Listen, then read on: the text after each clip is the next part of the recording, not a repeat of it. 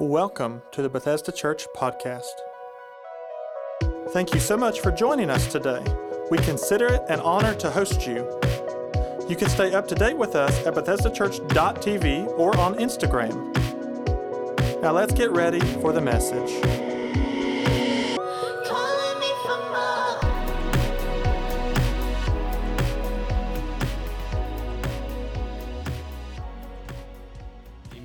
Can we celebrate one more time? 45 people going public with their faith. Man, what an awesome day it has been. We do celebrate those that are watching online. Thank you for tuning in. This is week number 2 of Twisted. Everybody say Twisted. Twisted. As I jumped into the series last week, Karen and I had a conversation about the first message. And I realized after the fact, sometimes you don't know until it's over, that I had jumped in to the deep end of the pool. And so I'm going to take a couple of minutes just to review to make sure that we've got our head around what iniquity is and what this series Twisted is all about. Iniquity means bent or twisted. Iniquity and sin are not the same thing. God said in Exodus chapter number 20 that he would visit not the sin of the father, but the iniquity of the father, and it could span to 3 or 4 generations. Isaiah 53 says that Jesus was wounded for our transgressions, and he was bruised for our iniquities. Jesus bled on the outside for our sins, our behavior, but he bled on the inside for our iniquities, for the things that people cannot see.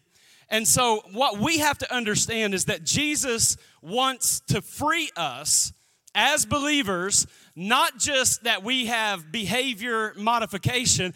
Jesus wants to free us on the inside. He wants to free us not just of the what, but he wants to free us of the why. Why we're doing it. We get so hung up on the what that we're missing the why, but if we can heal the why or talk about the why, then we can heal the what. Now, I do have some new content today, and I think I'm going to set it up with a story. I have learned over the last 5 years, because our little princess is 5, that raising boys is a whole lot different than raising girls. Anybody feel me? Come on, y'all.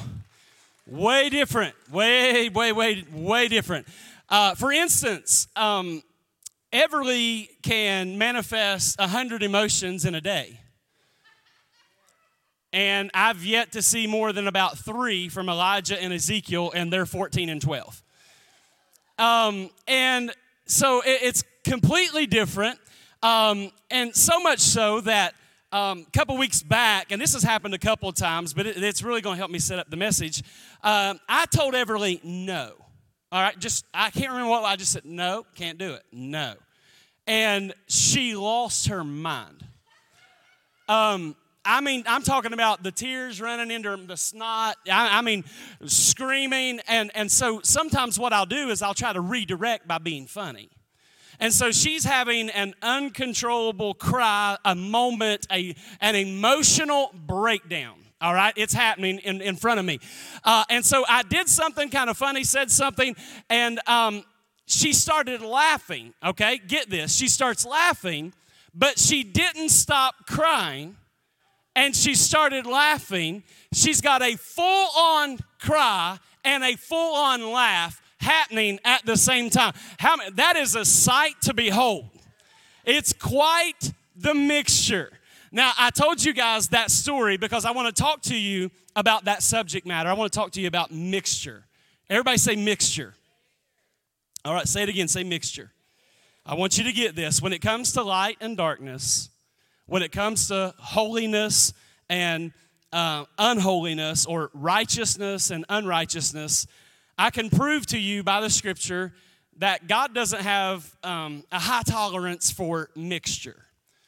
And I think a lot of us, we live lives that are mixed. We have days that are good and days that are bad. We have days that we feel holy and days that we don't feel holy. We have days we think we're going to heaven and days that we don't think we're going to heaven. And I just want to let you know that God His will is not for you to live on an emotional or spiritual roller coaster. And when it comes to mixture, we have to understand, even with words like the anointing in the Old Testament, when God gave the ingredients to make the anointing oil, it was very specific. It could only have exactly what God wanted it to have, and nothing could be added to it. And God was so serious about it that he would only allow a master perfumer to mix the ingredients, all right? So it was really, really important. So practically, God does not want you to be up and down. I feel holy, I'm not holy. I'm saved, I'm not saved. When God establishes something, he doesn't want there to be mixture. Matthew chapter 13, starting in verse number 24. This is a parable that Jesus taught about the kingdom. It says, another parable he put forth to them, saying, the kingdom of heaven is like a man who sowed good seed in his field. But while men slept, his enemy came and sowed tares among the wheat and went his way. But when the grain had sprouted and produced a crop, then the tares also appeared. So the servants of the owner came and said to him, Sir, did you not sow good seed in your field? How then does it have tares? And he said to them, an enemy has done this. The servant said to him, do you want us then to go and gather them up? But he said, no, lest while you gather up the tares, you also uproot the wheat with them. Let both grow together until the harvest, and at the time of harvest I will say to the reapers, first, gather together the tares and bind them in bundles to burn them, but gather the wheat into my barn. Jesus is talking about the kingdom. The very first verse we read, it was about the kingdom. He says, another parable he put forth to them, saying, the kingdom of heaven is like.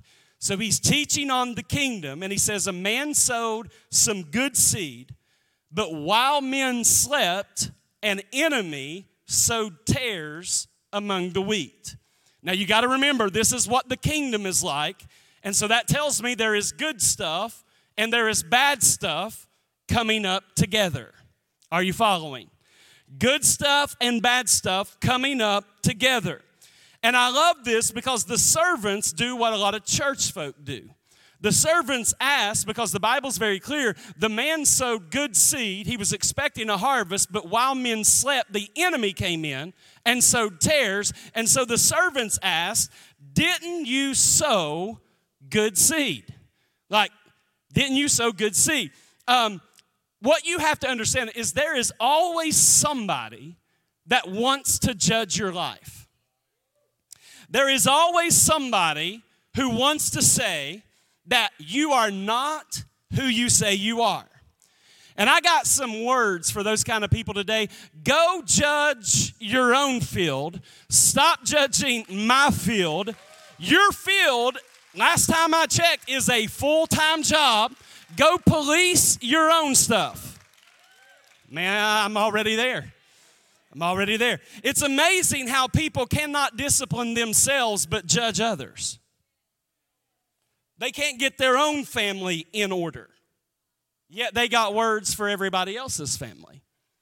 They're not in alignment in their own home, but they're trying to bring alignment to everybody else's home. The servant said, Sir, did you not sow good seed in the field? How does it have tares? In other words, if you are who you say you are, why is this mess out here? Why are these tares here? Iniquity, church, is different than sin. I'm going to keep coming back to this. Sin deals with the what, and that's usually as far as the church goes. We want to deal with the behavior, the what they did. But we got to move past the what into the why they did it. That's iniquity. Iniquity is what drives the sin. Iniquity is the why behind the decisions that people make that bring them out of alignment with the will of God. If I can uncover the why I did something, then I can heal the what. Are you with me? See, we're great at pointing out the wrong that people do, but we're not very good at pointing out the why they did it. See, behind every what there is a why. And behind every fruit, there is a root. Behind everything you see quickly, there's been something else present that you haven't seen for a long time. When you see fruit pop out on a tree real quick, you have to understand that there has been a root in the ground for 30 years that allowed that fruit to come out quickly. And I think it would do the church a favor if we could slow down long enough to delve into the drama of a person's life from time to time and stop dealing with what they did, and let's start dealing with the why they did it. Because there is always more than what meets the eye. If someone comes to me and says, Pastor, I'm struggling with addiction, it's not my responsibility at that point to look down my nose in judgment at them. But at that point, if they're struggling with addiction and had enough faith to even bring it into the light, then I should not judge them. I should get down to the root of why do you need to numb whatever it is you're trying to numb. What pain, what trauma, what happened that is causing you to use a drug so that you can escape reality, even if it's just for a brief moment. See, I want to look back over your life, and I want to find out why you need to numb the pain. Because if I find out the why, then we can heal the what. I am preaching this right now. Listen, we got to move past just the what. Because iniquity means twisted. Iniquity has to do with the inner forces that drive me. It has to do with the inner passion and the inner desires that I have. And so the church has to become a place where people are no longer afraid to talk about the why. See, we're okay. Well, I did this or I did that. But can we become a place where people can talk about the deeper issue, the hidden issue, the thing that is underneath the surface, where they can come and know that it's a safe place to declare that I've got something in my life that is out of whack. I've got desires that don't line up with the Word of God. I'm wanting to go and do something that I shouldn't do. Can we at least hear them on the why before we even have to deal with the what?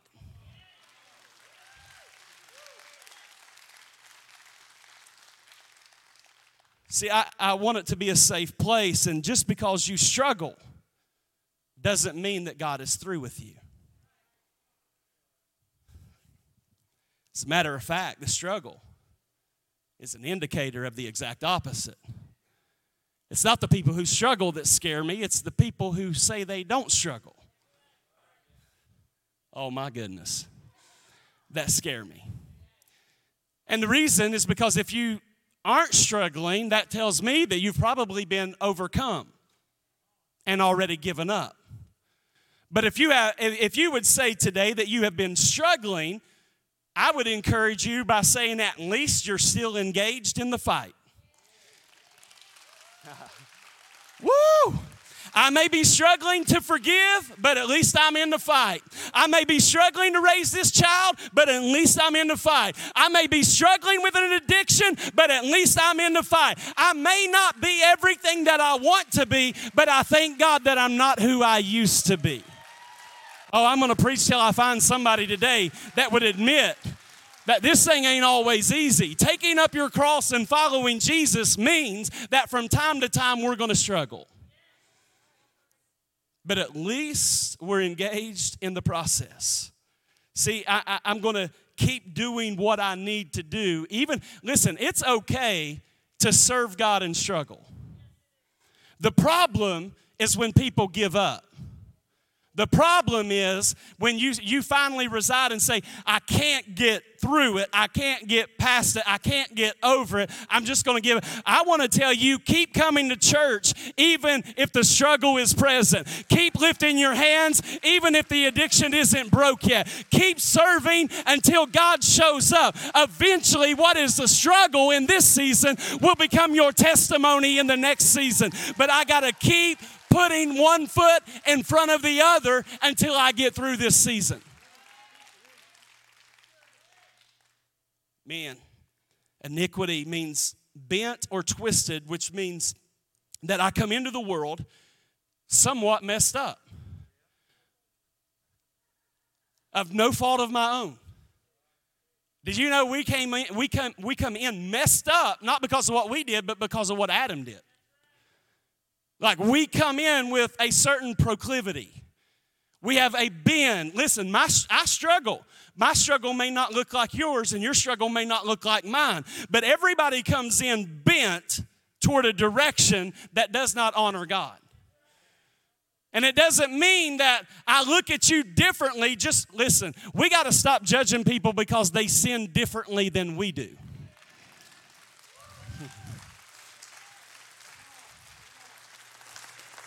See, what was twisted in Adam is unraveled through Christ. See, the first birth, I come in bent, but Jesus makes the crooked places straight in my life. That everything that's twisted, that in Christ it can be unraveled. Jesus said in the parable that while men slept, the enemy came in and sowed tares. We have to remember that some of the battles that we're fighting stem from something that was planted in the bloodline that existed before we showed up. That some people are swinging and fighting and struggling against something that they didn't even sow for. That it was present before they got here. So I come in bent, I come in twisted. And a lot of times, we don't want to deal with the deeper issues that come from the bloodline. And instead of taking an axe to the root of the issue, we come up in church and hide. Listen, some people hide in church. They hide the real issues behind their service. Because they think if I serve, then I don't have to deal with what my daddy did to me or my mama did to me or this certain proclivity that I'm drawn to do and I know it doesn't honor God. So I'm just going to hide behind worship, or I'm going to hide behind opening the door. I'm going to hide behind serving in kids. I'm going to hide behind my service and not deal with my issue. Listen, that's why when somebody goes crazy and they flip their lid, they've been in church 25 years, you think, I don't know what happened to them. They were so awesome. And it's not that they were not awesome, but they had something underneath the surface that had been brewing for a long time, and they never dealt with the root of the issue. And so when it all comes out into the light, we're all scratching our head, but they know they've been struggling for the last 25 years. See, what we have to get to is we got to understand that those that got baptized in these baptistries today, watch this. They are not, God did not just put a little makeup on them. Like, take their mess, I'm going to cover it a little bit and just kind of spot check them. No, the old man died. They rose up a brand new creation in Christ Jesus. They have come out of darkness into God's light, which means that I'm a brand new person, which means that you've never seen a husband like this. You've never seen a wife like this. You've never seen a father like this. Why? Because I'm a brand new creation. God does not dress up the old you. And the church, we want to dress up the old us. We just want to make the old us a little bit better. Why not just become a brand new creature? Because that's why Jesus died. Another word that, it's kind of a big word, it's a word I grew up on, but a lot of people didn't. But there's a lot of biblical words that the new modern church don't want to talk about. But they have powerful meaning, just like iniquity. I had people tell me this week, I've never even heard of the word. Thank you so much. It shed light on so much. Another word is the word sanctification. Look at the definition. Set apart as sacred, to make holy, to consecrate, to purify or free from sin, to entitle to reverence or respect, to make productive of or conducive to spiritual blessing. God, when God sanctifies us, and this is the deeper work, because God brings us out of Egypt overnight. Like, You're in darkness, now you're in light. The problem is sanctification. Getting the Egypt out of us. And this is the process that nobody wants to talk about, but it's important to receive all that God has for you. We don't have to look any further than David to see iniquity. David even wrote, I was born into sin, shapen in iniquity. He uses the word iniquity. And we often talk about David, his adultery, his lying, and his murdering. But what we don't talk about is the fact that he was rejected by his own father. See, when we look at the story of David, we want to focus on murder, lying, and adultery. But when I read the story, I can't get past his father Jesse, that when the prophet came to anoint the next king, that he got all of his sons together and gathered them together, but he left David outside, didn't even allow him to come in to be a part of the ceremony, to do the jobs that no one else wanted to do.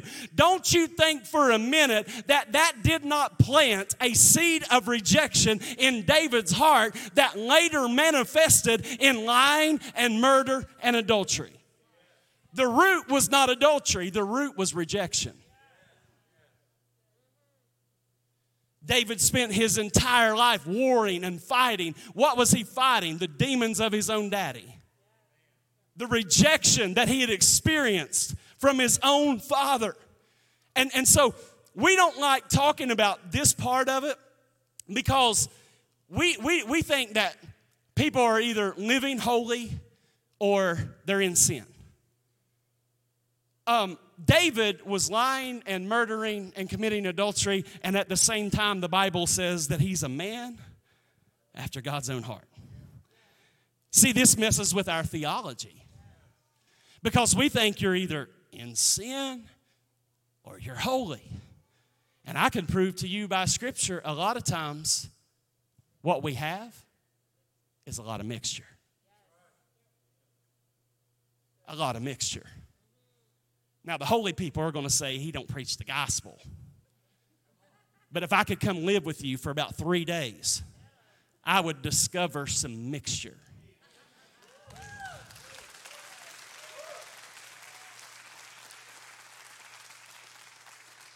See, it's not that we haven't conquered some things. You've conquered some things.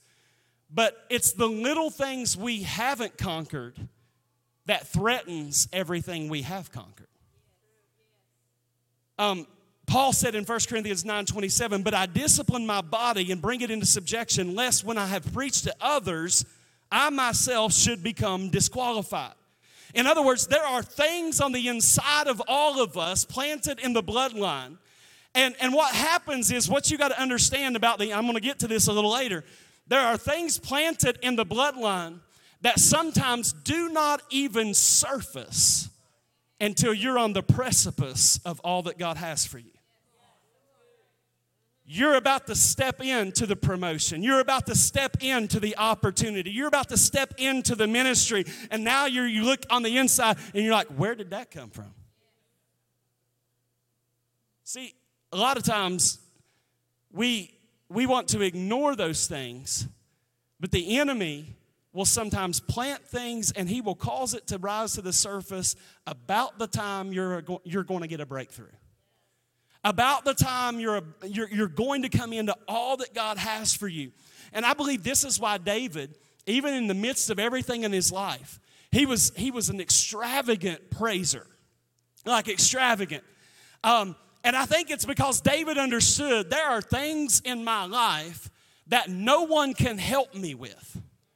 Listen, you got some stuff in your life that no person can help you with. The only thing that's going to break that off of your life is the presence of God, and that's why sometimes you got to be a little extravagant in your praise. Don't think that the person who is most extravagant has their life together. No, baby, they're probably extravagant because they got problems and struggles, and they recognize that the only way I'm going to get free is to praise my way into the presence of God. Some of you mad at somebody on your road right now because they loud and obnoxious. But if you saw the battle they've been fighting in the spirit, if you saw the weight that they carried into this place, then you wouldn't judge their praise. Blind Bartimaeus got real loud. He was the only one who couldn't see. All the people that could see were quiet. But he needed a miracle. I just wonder if you're tired of wrestling with the same struggle over and over, that you would be willing to be like a blind Bartimaeus and lift your voice in spite of everybody wanting you to be quiet. It don't take all that. I was recently at a church in Tennessee, and I was preaching there, and during the worship, this was last month, I was sitting like middle, front row, and this girl, I mean, she was worshiping. I've never seen anything like it. She was up front. She was worshiping with all of her heart, her arm. She was jumping. She was running back and forth. She was dancing. She was spinning. She didn't care what any. And I was thinking to myself, wow, man, that's some praise. And they finished worship, and about the time worship ended, a video came on. And the video was a testimony of the girl that I just watched praise God like crazy. And on the video, she talks about the life of addiction for years, the time she spent in prison, and then it all made sense. Jesus took her out of that life and has saved her. Those who are forgiven much will praise much. Come on, if you've been forgiven of much, you ought to give your God a praise right now. If he's ever showed you any mercy, if he's ever extended grace to you. Man, I feel something brewing today.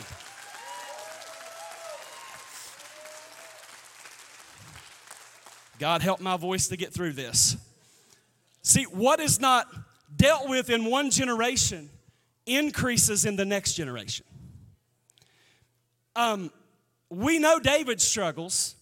It started with the rejection and then adultery, and then from the adultery, the lying and the murdering, all that stuff happened. But when you look at his son, Solomon, it wasn't adultery or one woman that caught his eye, it was hundreds of women. What wasn't broken in David's life increased in Solomon's life. It's why when Solomon's writings in the Bible, he starts out by saying, listen to the preacher. He's the preacher. Solomon's the preacher. Listen to the teacher. Listen to these words of wisdom. He starts out with that. But by the end of his writing, he starts writing, life is pointless. Life is meaningless.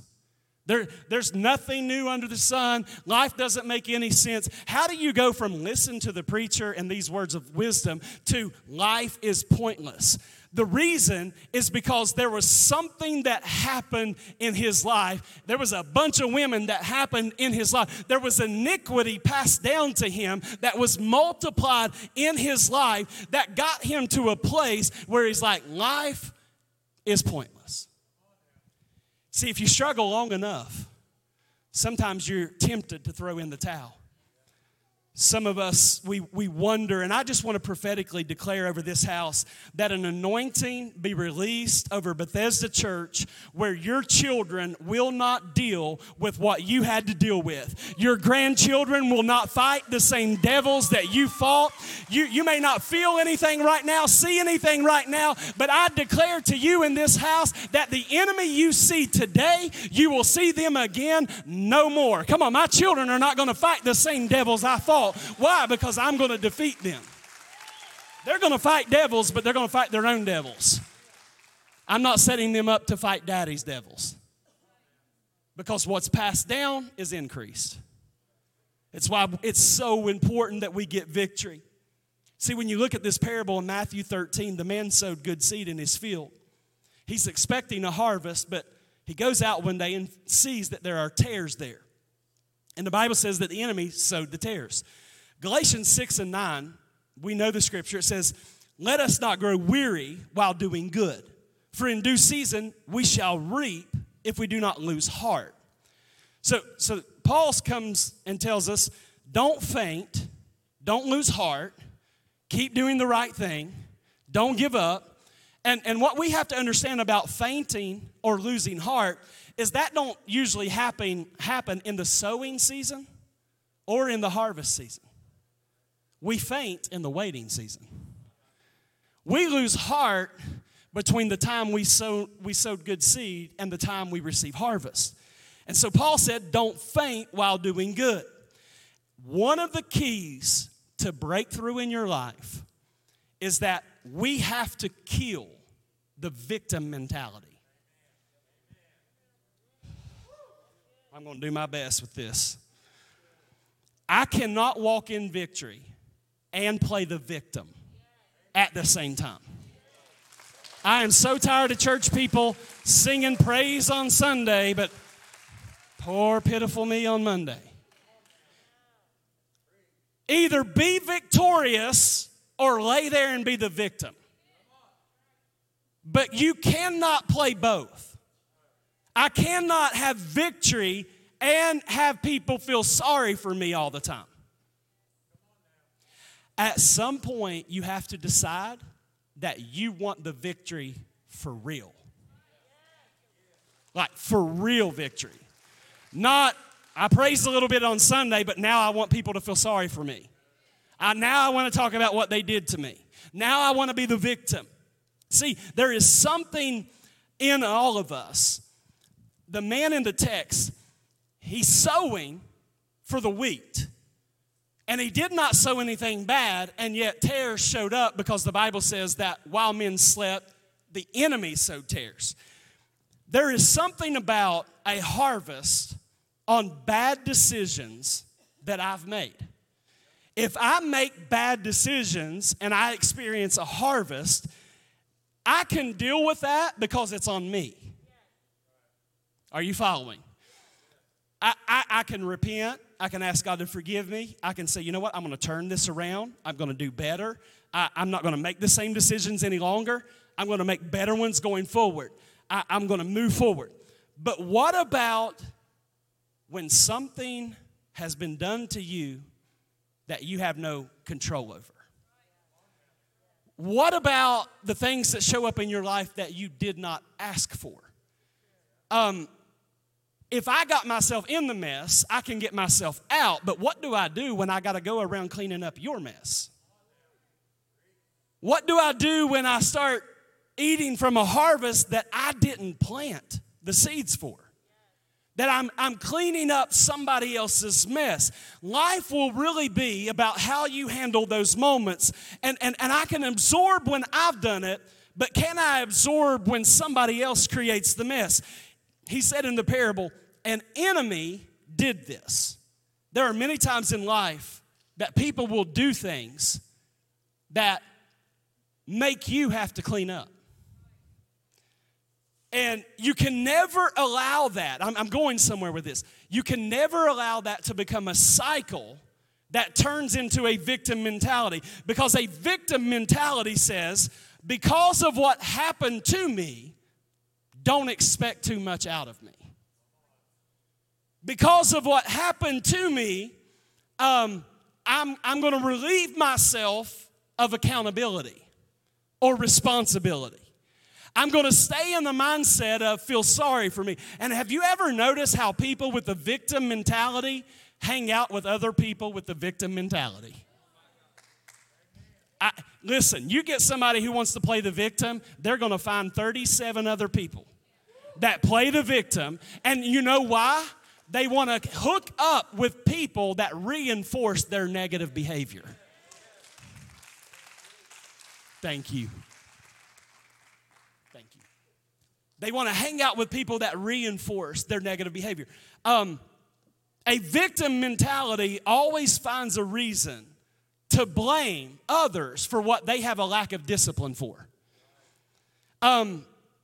You want to say, well, I'm always late because this happened or that happened. No, baby, you're late all the time because you're lazy and you don't set an alarm.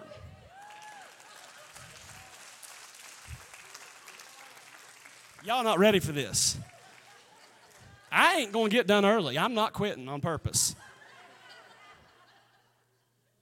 Quit talking about what you've been through You got up late. Nobody's fault. Just own it. You lazy. Nobody. It wasn't what your daddy did. It wasn't what your mommy did. You like sleeping. The victim mentality teaches others, don't expect much from me, and it also attempts to relieve myself of any responsibility. Now I'm going a little bit deeper. When it comes to sowing and reaping, whatever a man sows, that he will also reap. You want to harvest, but do you have the seed for the harvest you want? Because some people will say, Pastor, I need money. I'm going to go pray. And I'm like, praise the Lord, go pray, but that's not the seed for money.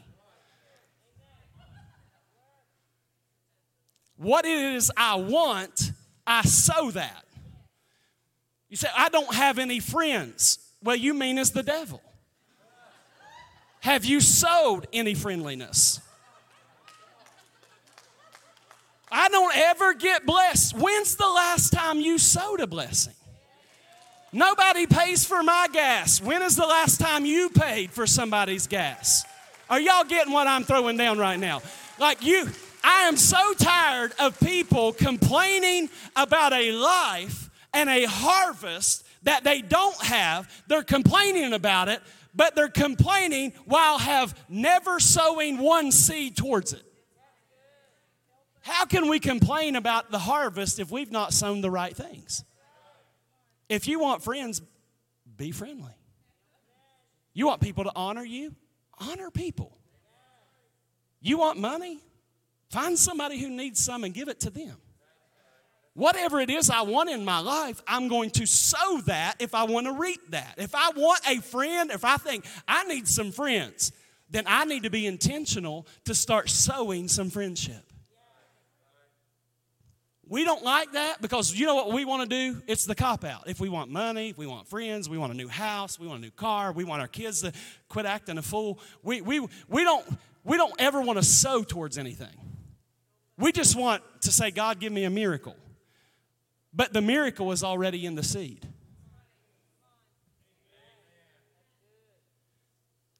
If you want an oak tree, it may not just pop in your yard. Takes those bad boys a little while. But if God gave you the seed, the acorn, He's already answered your prayer. But if you don't go outside and plant the seed, then let's stop playing the victim of I don't like my life. If you don't like your life, sow a different seed.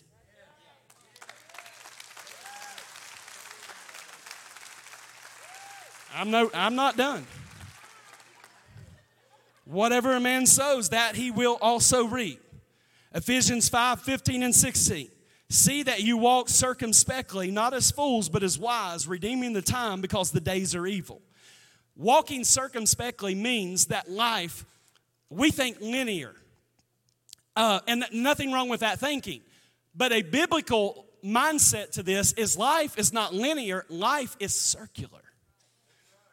What goes around comes around, right? So what I make happen for somebody in one season, that will come and revisit me in another season. Life is circular, so walk circumspectly. And so we have to understand the guy in the text, in the parable, he sowed good seed, and biblically he sowed it thinking that later I'll have a harvest, right? And that's the right thinking. If I sow a seed, I should have a harvest on it. What he did not prepare for was what happened between the time he sowed it and the fulfillment of wheat. We would call that the interjection. The interjection is where the enemy came in and planted something while he's waiting on the harvest, and it got planted and it was out of his control.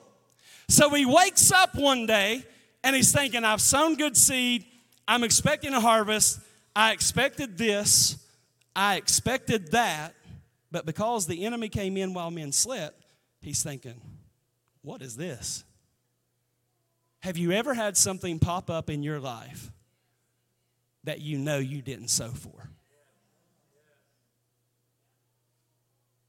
You know, I did not plant that kind of seed, this cannot be my harvest.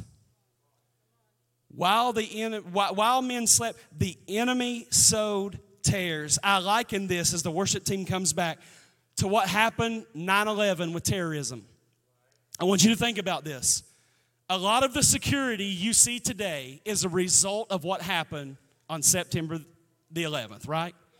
We still talk about it, but Homeland Security said during that time that there was something we needed to watch out for, and they called it sleeper cells. People who lived next door to you that looked like a regular neighbor, they would lie dormant until a certain day or season, and then they would wreak havoc. See, that's how the enemy works in your life. While life is going, things are going well, the marriage is good, money in the bank, I'm getting a promotion at work, and the kids are doing well, they made good grades, but it's in the middle of all of that sometimes we forget that we have an adversary that will come and plant a sleeper cell. And that thing may lay dormant for 4 years, 8 years, 16 years. It may lay there a long time. And then suddenly one day you survey your garden and you're thinking, I planted for that and I planted for this, but what is this? A doctor's report, a betrayal. Something happened that you didn't sow for. A sleeper cell was planted. And we think, when did this happen? How did this happen? Has anybody ever had something show up and you say, God, I didn't ask for this. This is not what I signed up for. An enemy did this while I was asleep. The difficulty in relaxing in your walk with God is that the enemy did not sow the tares while he was on guard. He sowed tares while he was sleeping. And that seed turned into a harvest. He looks out in his field, and not only does he see wheat, y'all can testify to this, but you look at your field and you see some tares. There is mixture. The word tare means undesirable part.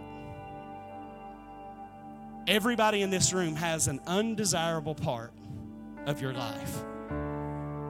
There is something the enemy has sown that you would say, I didn't ask for, didn't sign up for it. Why do I have to deal with it? Could be a mess that somebody else created for you. And this is what church people don't understand, because when tares pop up in their life, you have to remember Jesus set the whole thing up by saying, this is what the kingdom is like.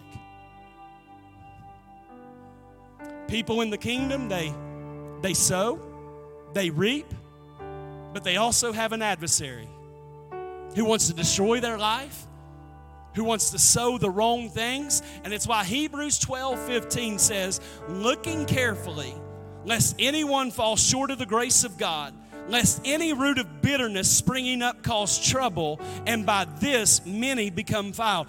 In other words, when you look at your garden, when you look at your field, your heart is your garden. Proverbs 4:23, guard your heart, for everything you do comes from the heart. It's the garden. When you look at your garden and you see the wheat, you see the good things, and you see the tares, the disappointment, the rejection, the betrayal, the doctor's report, the financial situation, the loss of a job, things that you say, I didn't sign up for that, I didn't sow for that, I sowed for something much better. You got to be careful, because if you start internalizing the tares, internalizing what the enemy planted, a root of bitterness springs up, and the writer says, not only does it defile you, it'll defile everybody you're connected to. Iniquity underneath the surface. As you stand to your feet, some of us, we've become way too lax in how we're protecting our garden, our heart. The enemy should have to work overtime and around the clock to sneak something past you. But some of us, we've been opening up our garden. How do we do that? By the music we listen to, by the things we watch, by the relationships we keep, by the talk that comes out of our mouth. Because, watch this, we don't guard our garden at the garden. You guard the garden at the gate. You ought to be clapping like a crazy person right now. Listen, I don't guard it. I guard it by what I see, what I hear, and what I say. Lift your hands all over the place. I want to pray for you. See, the thing is, the Holy Spirit is dealing right now. Some of you got things in you that you've not shared with anybody in this church. It's failures, it's betrayals, it's secret addictions and sins and things that nobody else knows about. And what I had prayed for today is, Holy Spirit, go and deal with the parts of people's lives that we can't counsel out, we can't talk out, we can't have enough conversations about. A deeper work that is so much deeper than anything we could do as individuals. I'm praying that the Holy Spirit go into the deepest, darkest places of your heart and deals with the thing that's underneath the surface that nobody, and I speak right now in the name of Jesus, healing over that part of your life. Holy Spirit, thank you for meeting us here right now. Thank you for healing wounds from years ago, pain and trauma from years ago. Thank you, Holy Spirit, for dealing with the thing that is underneath the surface. This church, I'm prophesying right now, God has called us not to deal with the fruit of decisions made. But God says, I have anointed this house as a place of healing, not to just deal with the fruit of decisions made, but I have anointed this house to deal with the things underneath the surface, the why they did what they did, to get to the root. I say to this church, I have anointed you as an axe to cut down things from the roots, says God. Come on, church, if you believe that, if we're really going to be a house of healing, we got to get past the what and we got to get to the why. Holy Spirit, I thank you. I speak healing over this house. I speak healing over marriages, and relationships, and unforgiveness and rejection. God, I pray, God, that you heal the deepest parts of people's hearts in this place, God.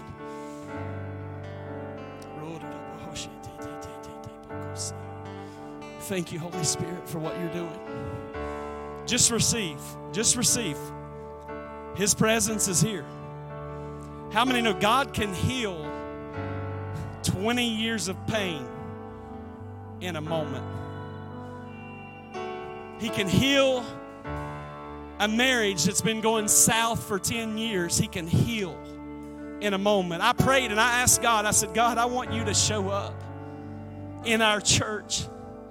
And I want you to do things, God, that can only be explained as God did it.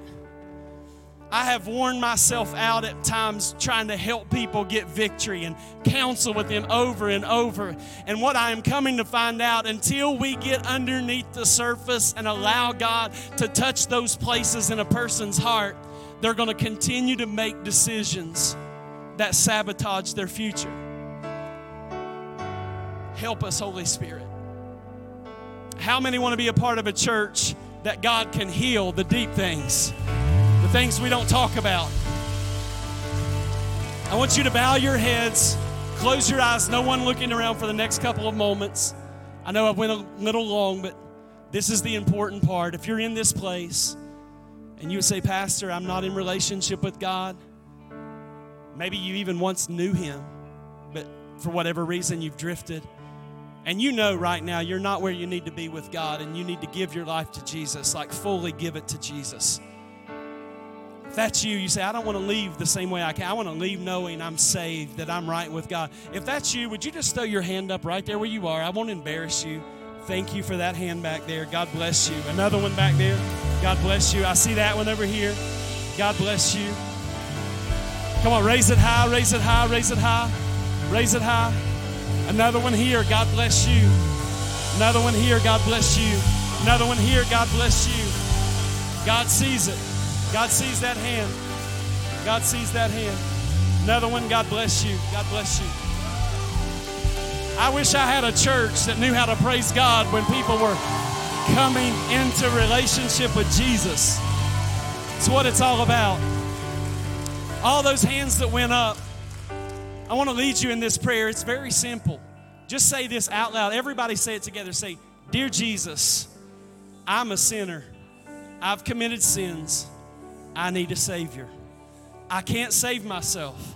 So I ask you, Jesus, to come into my heart, forgive me of my sins, be my Lord and my Savior. Thank you for saving me and changing me. In Jesus' name, amen. Come on, church. So good. So good. I'm going to ask, I need some prayer people. I need some staff people. I know we're tired. We've worked all week. We've been here since early. We've baptized 45 people. But there are some people here today that need prayer. And so I need some prayer workers. I need you to get in place. I'm going to join you down there. If you need prayer today, I don't want you to leave without it. I believe the Holy Spirit wants to move in your situation.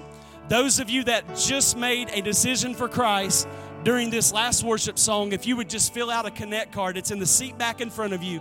Let us know who you are, that you made a decision for Christ, and you can drop it in one of the containers on your way out. We want to help you take your next step. Before we go into worship and prayer, let's give Jesus one more applause. God bless you. Thanks for joining us today. If you would like to support this ministry financially, you can go to BethesdaChurch.tv/give. We'll catch you on the next episode. Have a great day.